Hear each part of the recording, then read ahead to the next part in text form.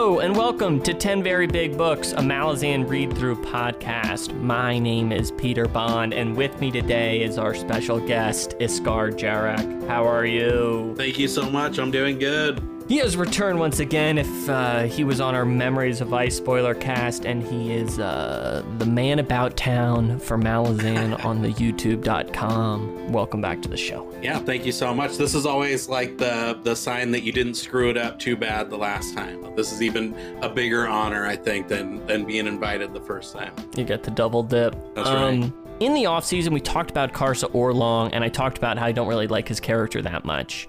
And we can get to him a little more later, but we also talked to Steve, and Steve came in very hot in the interview. He came in with a point to make, and a lot of it had to do with colonialism and how he was trying to process some ideas about colonialism when he was approaching the Bidethal storyline.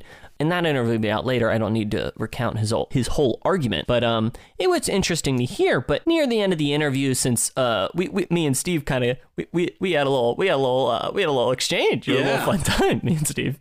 And, we had turned off the mics, and then we were just catching up about other stuff and how everyone was doing before we left. And I told Steve that ultimately, I think I'm a bit more of a moral scold than he is. And although sometimes I think I disagree with some of the things he writes in his book, I just think that's a separate thing, because to me, these books are certainly not in the moral scolding business, Oh, yeah. Like, there's obviously things the books are portraying as bad and don't, are very ungenerous to. Yeah. But I would never even say they're scolding those things, Sure. It's a very removed angle to approach some of these things. And Witness.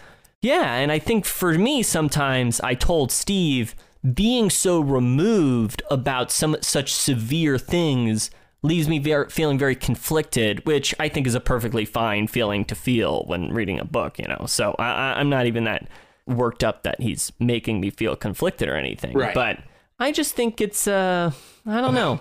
I guess that's all to say. I really wish the rebellion would have won. I guess that's what I wanted to say. Ouch, yeah. I don't know. So I guess welcome to the show. That was how I was going to frame it. It made more sense at the start of my sentence. I love it. Oh.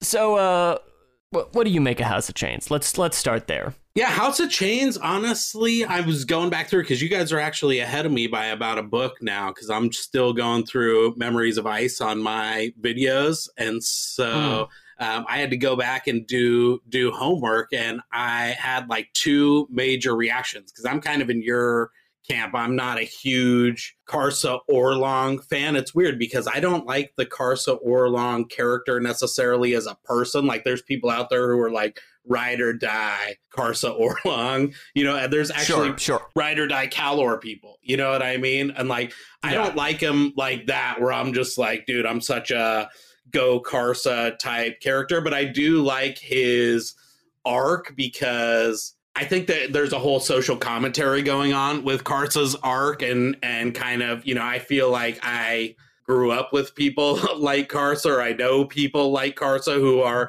and I watched another podcast that talked about certainty, and I thought that was a perfect theme to talk about, because he kind of comes out of his village and tribe with so much certainty, and he has his like grandpa, and I think that whole dynamic between his dad and his grandpa and him, and the living up to the legacy kind of element, and having that also be kind of a House of Cards stuff too. But and you see that kind of over time get chipped away at, basically, where that young 18-year-old or however old he is at the beginning, Karsa has just such a dead set 100% knows exactly who he is and what he's doing view of the world, and he goes out and does all this stuff, and that just erodes pretty dramatically over time, and especially throughout the remainder of the books. He never becomes like this great guy and he's this awesome, amazing person that everybody wants to go out and give a high five to, but he does undergo a pretty tremendous change. And so I never find myself going, yeah, this guy's awesome and I want to go hug this guy kind of thing. But I do think he has a pretty incredible arc as a character. So let's just get into the Karsa of it all, because it's so funny. We're releasing this episode the same day we're releasing a great I actually think it's one of our worst episodes, but that's a whole side point. But we read Steve's Problem of Karsa Orlong essay, and we like tried to talk about it, you know? And in it, I kind of talked about why I don't really like the character that much, and part of it is I just like can never really get on board with having fun with him, because I think some of the pleasure is like, and then he kills the Daragoth. He's like a cool, you know, it's like we're supposed to revel in how badass he is. Right. Is something we're asked to do a lot in the books, you know. Which Karsa's a badass. I mean, there's that. Yeah, no, he definitely, and I even can see that I do. You know, sometimes he says really cool things. Yeah. You know, I'm not gonna lie. You know, you know, but. What I was going to say is I really agree with you. I actually was really into Karsa and the part of the reason I'm so keen to talk now is because we were only talking about Karsa in the realm of the fourth book, which I think obviously is his book in some ways. Yeah. But also, I like Karsa much more once Samar Dev is introduced, because I think she is such an important foil, and pretty much everything she says I'm way more on board with, and every time she's trying to cut Karsa down to size, in my mind she's almost always right, you know? 100%. But anyway, that's and so it was kind of aggravating to continue to have that not aggravating, but I wish I could talk about Samar Dev or some of the stuff in Toll the Hounds when we're talking about Karsa and my feelings on him, since I don't know, it's like I'm only talking about a piece of the pie, you know? Yeah, you have to be mad, cagey, and holding back. And I could even see that just in your regular House of Chains podcast episodes, because, you know, you're like, oh, that's interesting. Or when they like mention Traveler, right? And you can't say anything like that. But I think, you know, Samar Dev, too, and that's the huge part of that's like one of the best relationships. Honestly, I love that because they leave it till the very end. You know, I mean, by the time they actually get down to business, they have, you know, they didn't do that at the very beginning. They know each other. They've traveled together. She knows his good qualities, his bad qualities, their terrible qualities. They kind of have a much deeper bond before they ever go. So to me, that feels like such a really real and awesome and good, like that's how a real relationship actually is. You know what I mean? Like that felt real. I agree. Samar Dev like sees through his persona and bluster, you know? 100%. And she's not fooled by it. And it's awesome, you know, and she takes him down. Like that's what you need. And especially a character like that with an ego like that, you know, it's like they need that kind of that grounding force. And she's like, yeah, I'm not impressed. She's like, you're full of, you're totally the bluster. And I think that's why I've really I actually enjoy Karsa in those parts of the book, but I never really buy, and I still haven't, his character change within House of Chains, which is such like an important part of this book. So I think that's what always like gummed me up on fully getting into the Karsa train.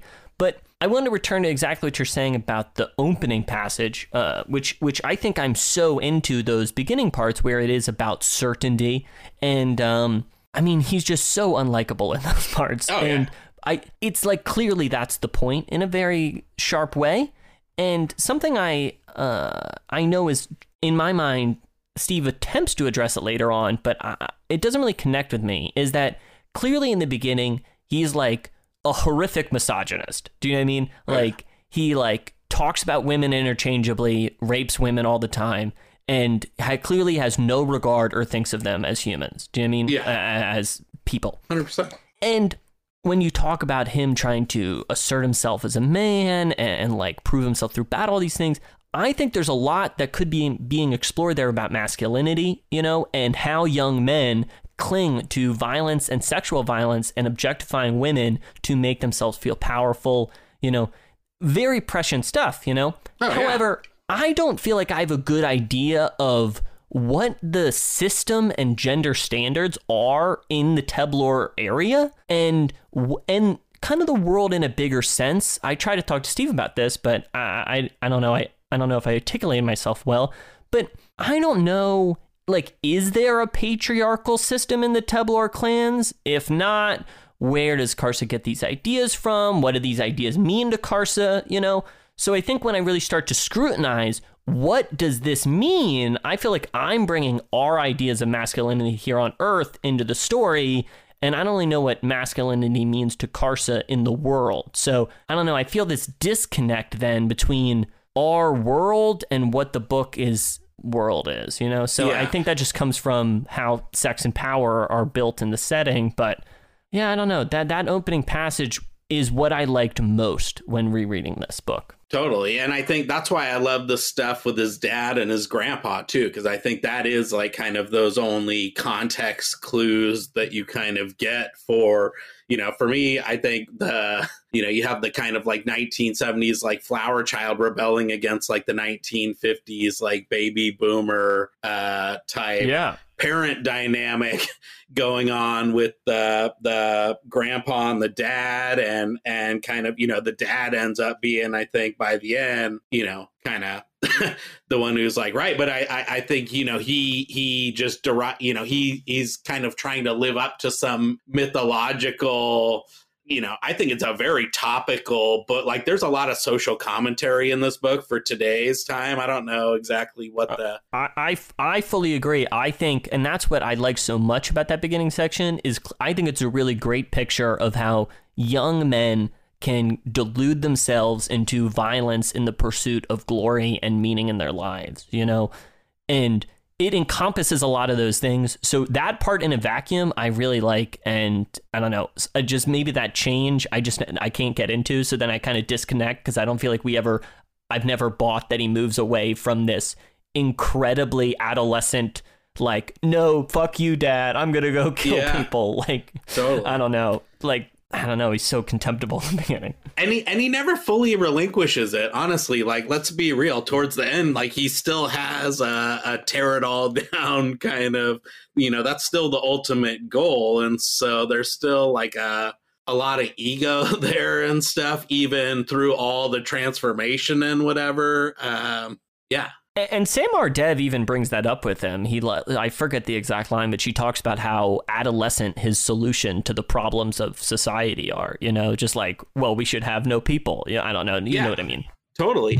And, you know, it's like, in some ways, it's kind of an interesting parallel to Shadow Throne in some ways, right? Because they, you know, if you really think about it, like the whole arc, like they have a similar goal of just like accumulating or destroying the sources of power to kind of let the world go, you know, get on with themselves or whatever. But they're just going about it in completely different ways. And one is like, a tear it all down, kind of like you said, childish scenario. So he has a crazy arc, and like the development from where he is that first day when he goes and prays in the field or whatever with the seven to where he is at the very end of the book, where he's, you know, goes in and destroys Bidethal and saves the day and whatever is a lot, but he's still not this, like, you know, it's not the full development. No, I don't. I still think he has some work to do. Right. There you go. So what else is something that stood out to you when you reread it, or when you were looking back on House of Chains? There is so much that happens. It's definitely the Karsa book. So like, and I think it's right that he was the first quote unquote book, you know, group of chapters or whatever. That was Karsa's story. I think it's interesting how, you know, you're reading through the first like couple hundred pages as a total first timer, you know, and he's talking about the children and stuff. And like, you are not realizing that the children are like the regular people.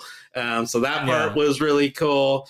But I think beyond just the whole Karsa arc is like, for me, you kind of associate book 6 with the Bone Hunters, but there was a lot of Bone Hunter stuff. In this one, stuff. You know, and this is kind of like, for me, I love the Bone Hunters because I feel like, you know, in Gardens of the Moon, you get dropped in with the Bridge Burners, and those are, you know, if you look at the merch and stuff, like people have Bridge Burner stickers and people have like first in, last out tattoos and stuff, you know what I mean?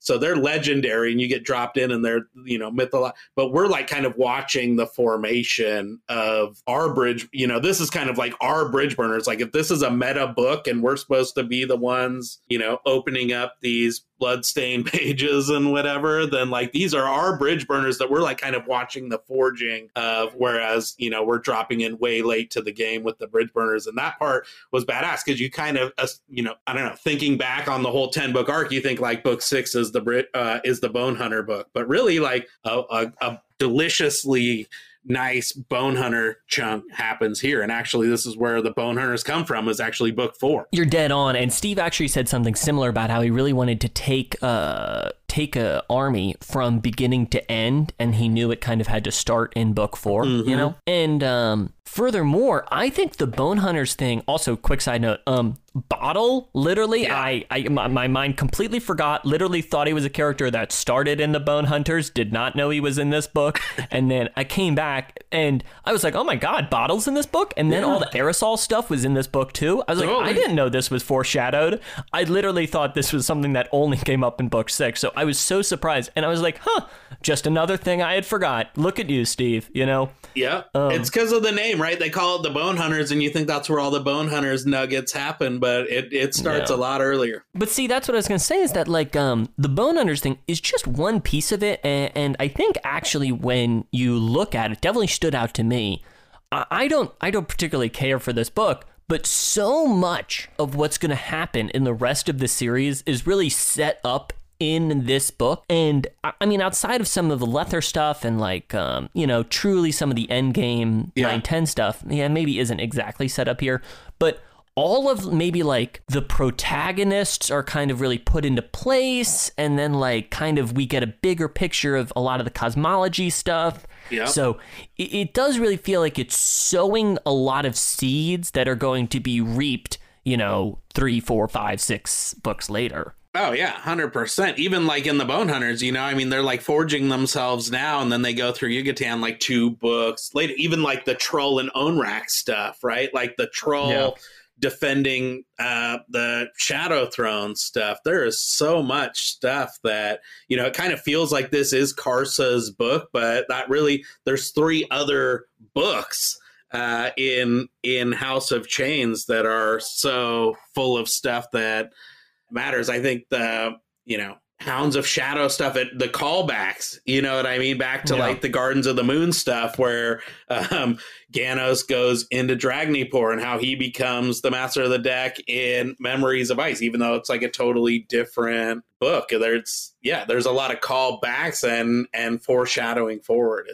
It's not my favorite either. I was saying that it's interesting. If you look at the Goodreads ratings for all the various Malazan books, like House of Chains is actually pretty high. And I think there's like, that's where the bias starts to kick in of the people who made it through the first 3 books. Yeah, I could see that. I mean, I think at a certain point, I think people make a decision whether they're going to go the distance or not, you know? And you know, I think that's, I don't know, it takes people a few books to figure that out, I think. Because I always felt like, you know, I read book 7 and kind of bounced off it in some ways. I'm really keen to revisit that book, but I had come that far. Do you mean, like, I was going to read the other 3 books, you know? I guess book 7 could have been like really, I don't know, it would have had to get really, really bad for me to stop. You know, I was pretty bought in. Right. So, although Dust of Dreams gets bagged on pretty hard too, but this one also foreshadows stuff that's like not even happened yet. So like when, you know, he rapes those first couple of, you know, the war chiefs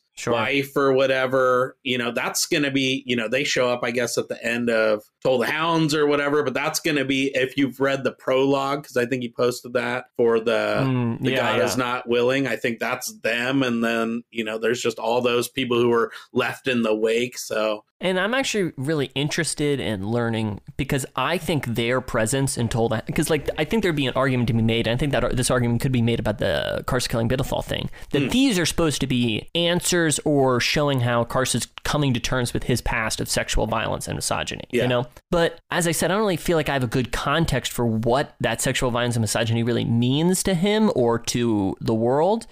And I don't know, the like, they feel like gestures towards reconciliation and not actually doing the hard work of change. I mean, it's not like he was kind of a bad guy. Like he was like, you know, it was very extreme and that's why, I don't know, I'm actually would be very keen on I would hope this is a part of the forthcoming Karsa stuff. Yeah. Is that his children would be something to be further explored, and I would guess it would be. I feel like, I don't know.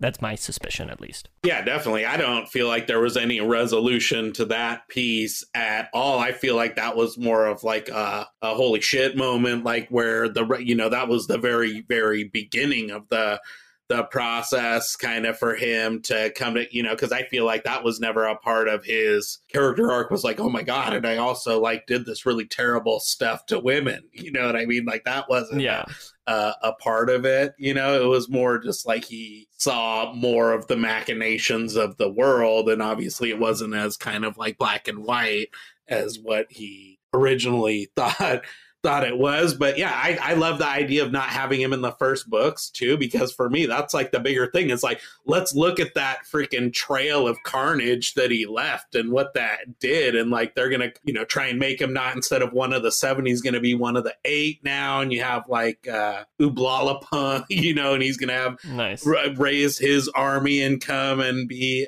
ready to rock and roll. But like, what the hell did he do, and how did that impact all these? I love that angle. And I think something that has been brought up is that the timeline for those kids doesn't make sense. I know there's a lot of questions about the timeline in Toll the Hounds, including with Harlow. Harlow. But some of the timeline inconsistencies are stuff that, honestly, I haven't scrutinized that much because it just isn't that important to me as a reader. I know it is for some people. It isn't for me. So, if that's Chase or Bliss, if that's something, I don't know. Yeah.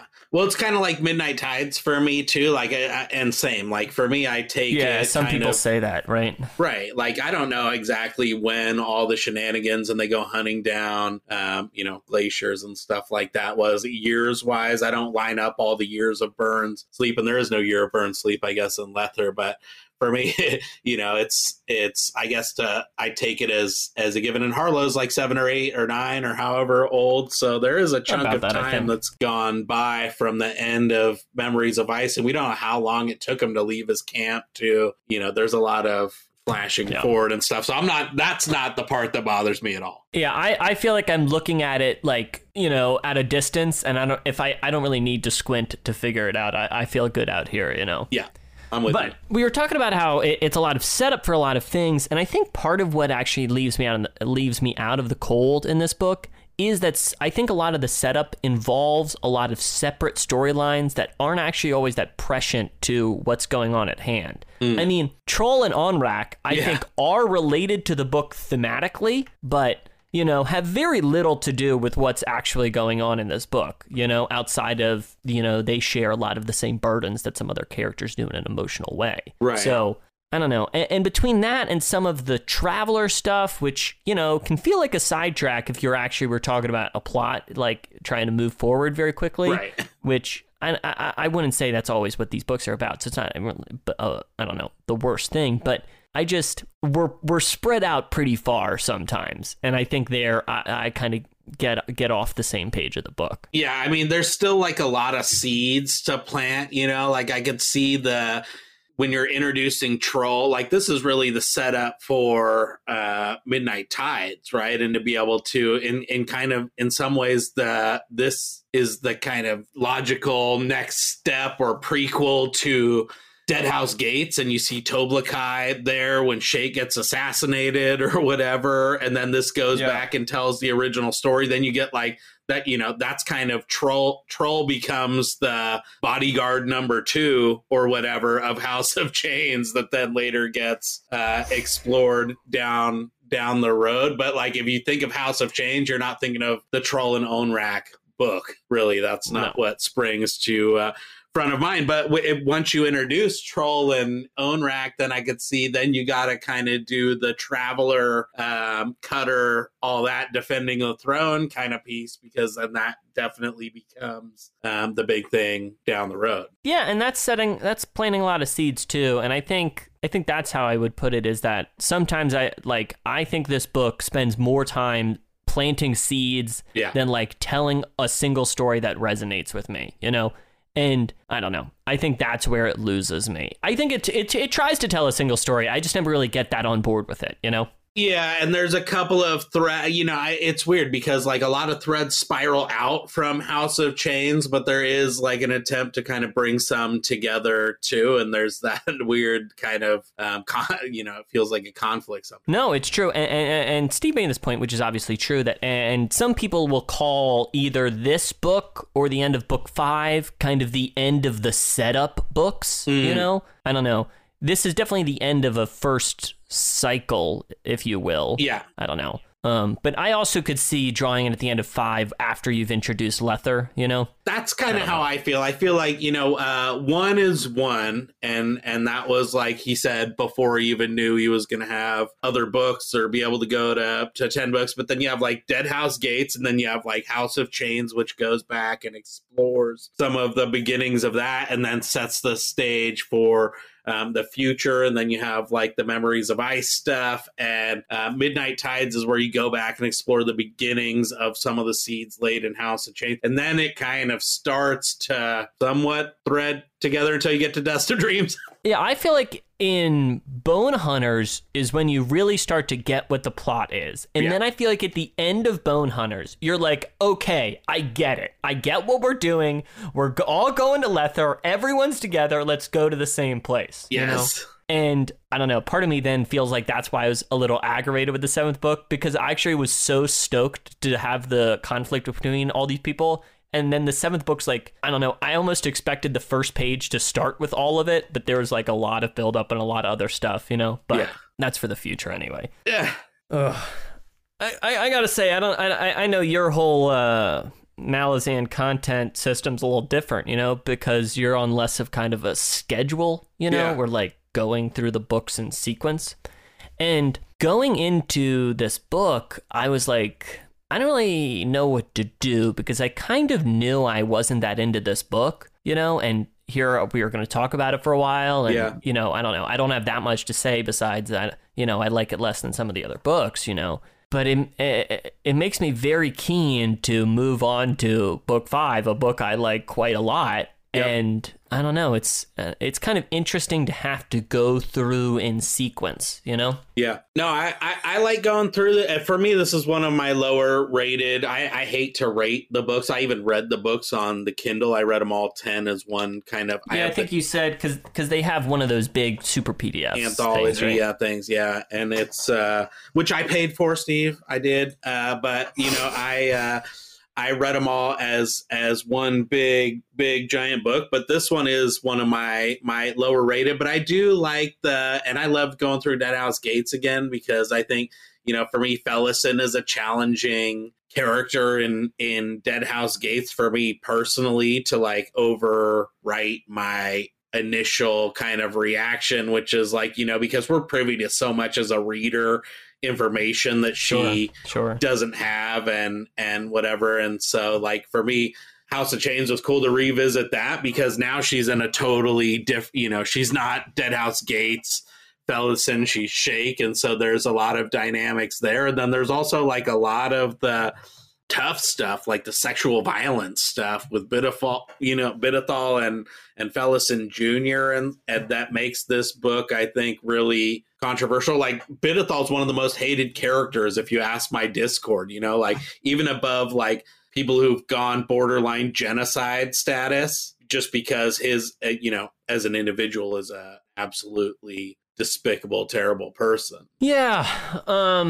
And there, I think there's a lot of, not to cut you off, but I think there's a big social commentary potentially there as well. Like, what is the more sinister thing to kind of be on the lookout or be on guard for? Is like the really terrible, like Bidithal, Jeffrey Epstein-esque type, just disgusting, despicable, nothing good about him, or like the more, you know, strategic, like ends justify the means type, like, you know, Malik Rose, who will sacrifice 40, 50, 70,000 people, you know, because he's got an axe to grind but you know, got a better ultimate plan. I think you're dead on. And in that, I think part of an effect is that since we witnessed Bidethal's abuse firsthand, you know, that's very powerful, it leaves a powerful effect on the reader. Yeah. You know? And I think the same thing happens in book 9, is that since that's such a powerful sequence we experience so viscerally, you know? I don't know. I think I end up feeling so harshly against those abusers because of how that's witnessed firsthand.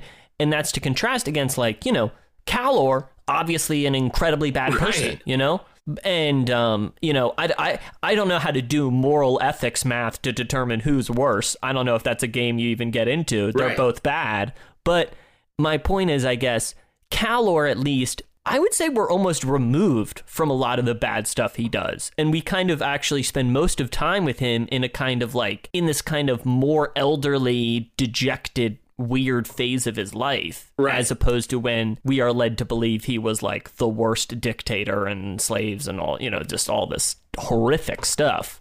Totally. So, yeah, I think it's interesting how you experience these characters' atrocities can affect where you come to as a reader. Absolutely. You know, I'm like, we weren't there and we don't witness it firsthand the way that you do. And, you know, you experience Fellison the Younger through Shake's eyes from the very first as like, hey, this is the chance to like not have all the shenanigans that happen to me play out. And she can, you know, I'm going to take in this orphan. She doesn't have to be this guard in my camp. She can come and express her poetic talents or whatever other, you know, linguistic skills and all that stuff that she had, and not have to go through all these shenanigans. But you know, Memories of Ice Calor like isn't a good dude, right? Like the Memories of Ice prologue Calor, right? Like hundreds of thousands of years ago, where he's just like burned an entire continent to the ground, where it took extreme elder god intervention to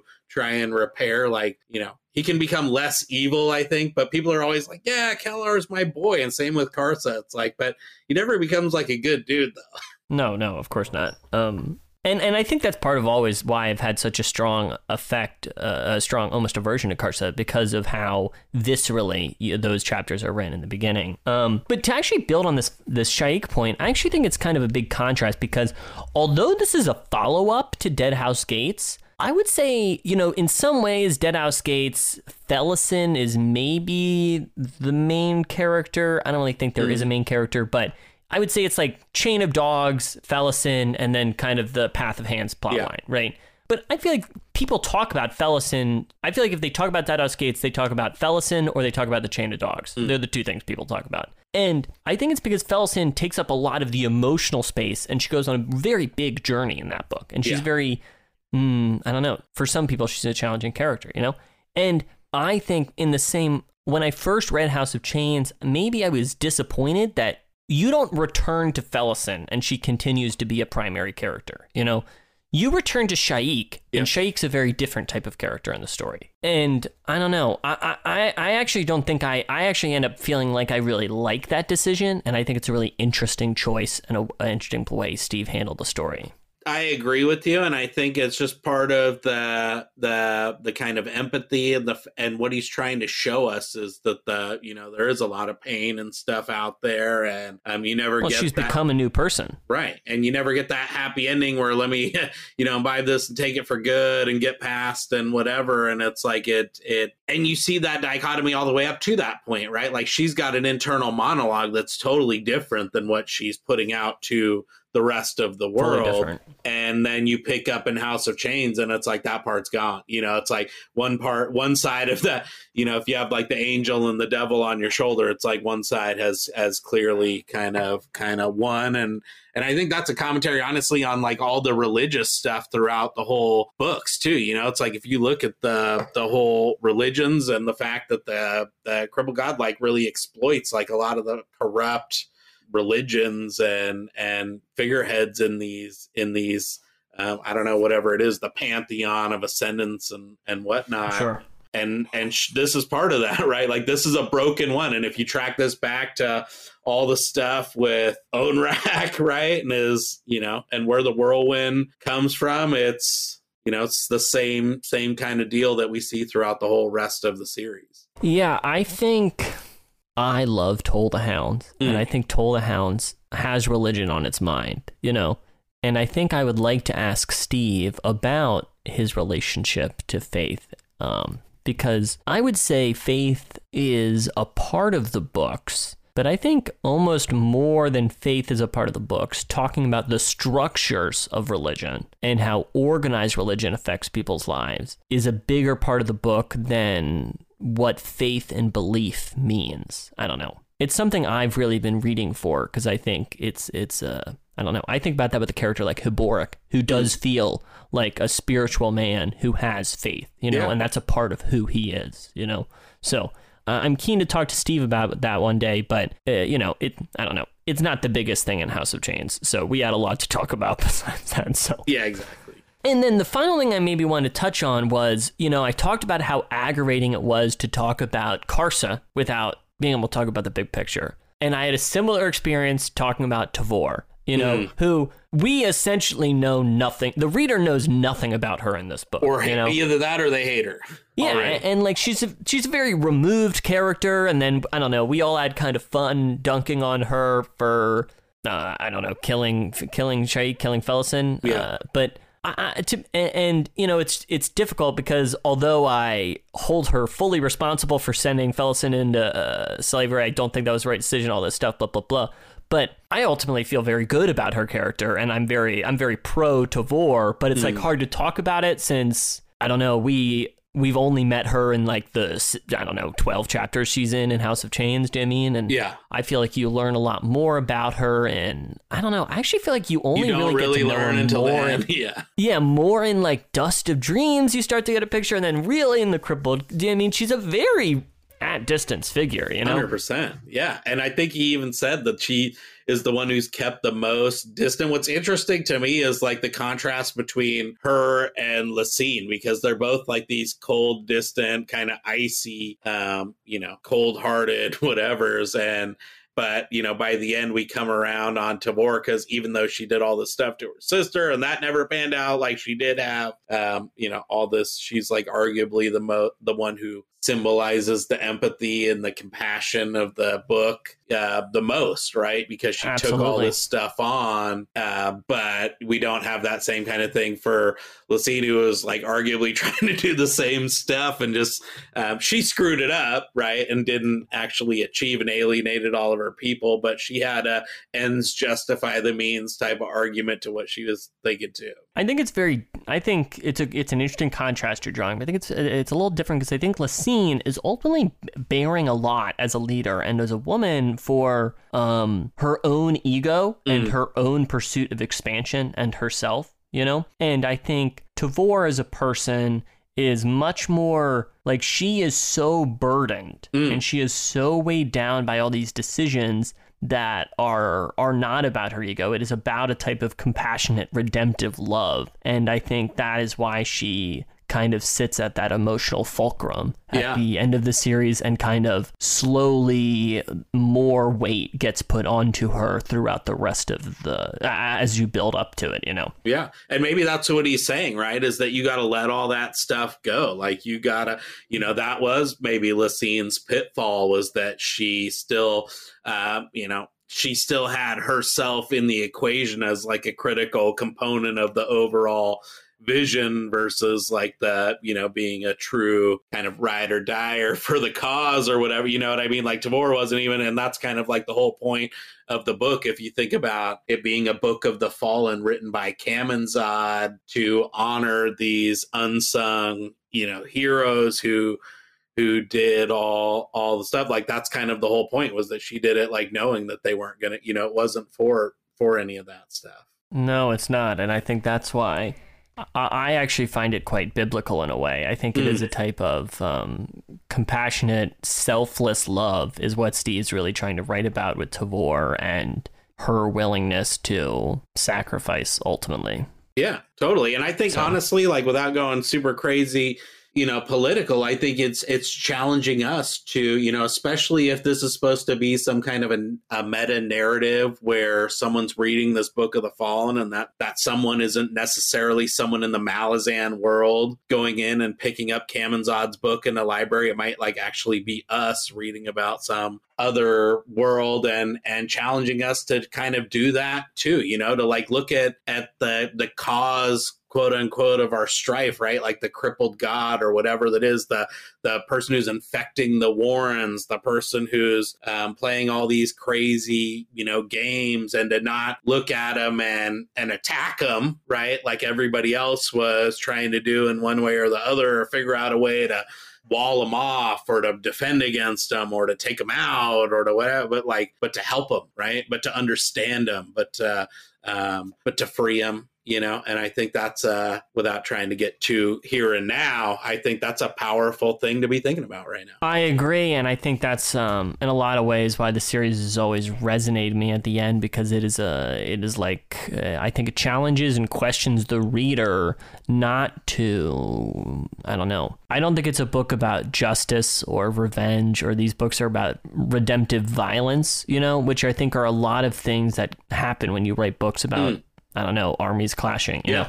I mean, ultimately, the ultimate act that comes out of Tavor and this and what it builds up to is an act of love and like an act of meeting your foes and trying to, I don't know, not destroy them, but to, I don't know, understand them and love them, and I find it to be I feel like the books challenges the reader to do that, and I think that's ultimately why, I don't know, really like the books. Obviously, why else do I have a fucking show about it? But you get the point. Totally. No, it's deep stuff, and I think it's important, and like it's such a different thing. Like think of the world that we would have if we looked at the sources of our problems that way instead of the way that we do. And I think part of the reason, because of course, this isn't, Steve's books aren't the only person to tell you this, right? But I think part of the reason I really like this is, I don't know, like that's a fantasy story, like it's this kind of interesting type of fantasy story. And additionally, that message about redemptive love and how to treat other people, I think is very powerful, But I was pretty critical of how Steve wrote about sexual violence recently, and I stand by a lot of those criticisms, but I think part of what I appreciate about their inclusion in these books and inclusion in some of the pretty dark elements, I mean, these books are get pretty fucking grim sometimes, is that like, I don't think Steve is got rose warm glasses on about how the world works or how we should treat each other. I think Steve is pretty clear cut that like things are pretty bad a lot of the time, and that people are pretty shitty to each other, but I think because he portrays how dark everything is, this kind of optimistic, loving message that I feel like is actually at the heart of the books, I think resonates more with me because I don't think he's playing coy with some of the darker parts of humanity. Yeah, no, and I think that's what makes the hopeful parts, like, it's uncomfortable, honestly, because I think, and we talked about that, and I know this isn't part of this book, but we did the whole, Hatan thing, and we read the essay and talked about that in the Discord and stuff, and like that stuff is terrible and controversial, and like even the most like ride or die, Erikson fans have issues with reading that and with the way that that's portrayed. And like for me, the way, I'm kind of in the camp of like, dude, that stuff happens, and like there's terrible stuff happening, and not, I think that's what makes the empathy and the compassion that people have in the face of that stuff powerful, is because like it's a terrible world, and it's easy to be cynical and to get angry or whatever. Yeah.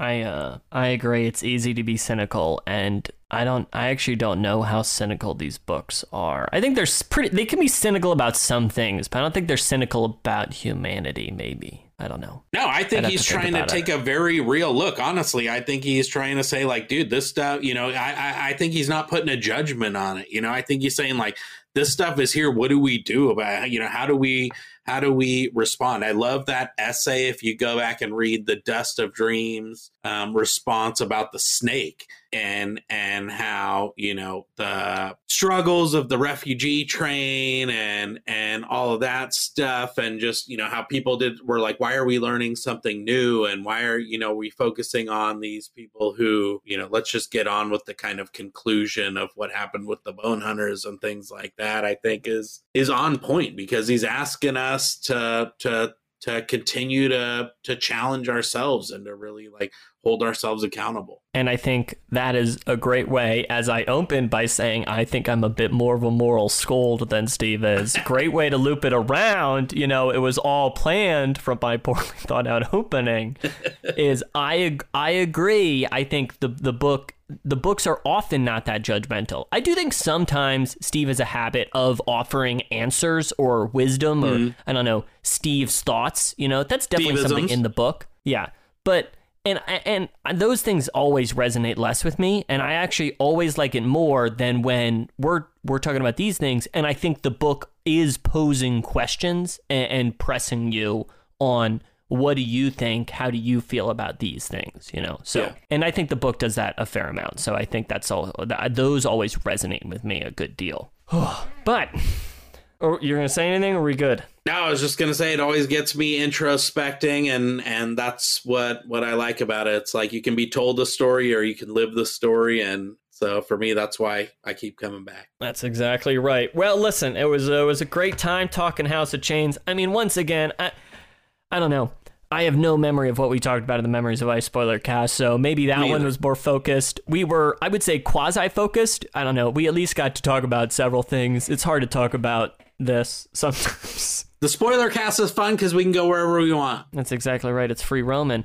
So I have a quick thing to announce, but first I wanted to say, email us at 10 Very Big Books, for 10 Very Big Books on Twitter, blah, blah, blah. You know, we're on Discord, blah, blah, blah. Leave us a review, tell a friend, you get it, blah, blah. So anyway, what I was going to say is, this summer we started a Patreon, and it's allowed us to cover some more extra things on the show, and those bonus episodes are out there, and then some of them are made public. Me and Josh read beginning of all the Gardens of the Moon epigraphs. We've been talking about them, and we're going to start the Dead House Gate ones, I think, in late October, early November, something like that.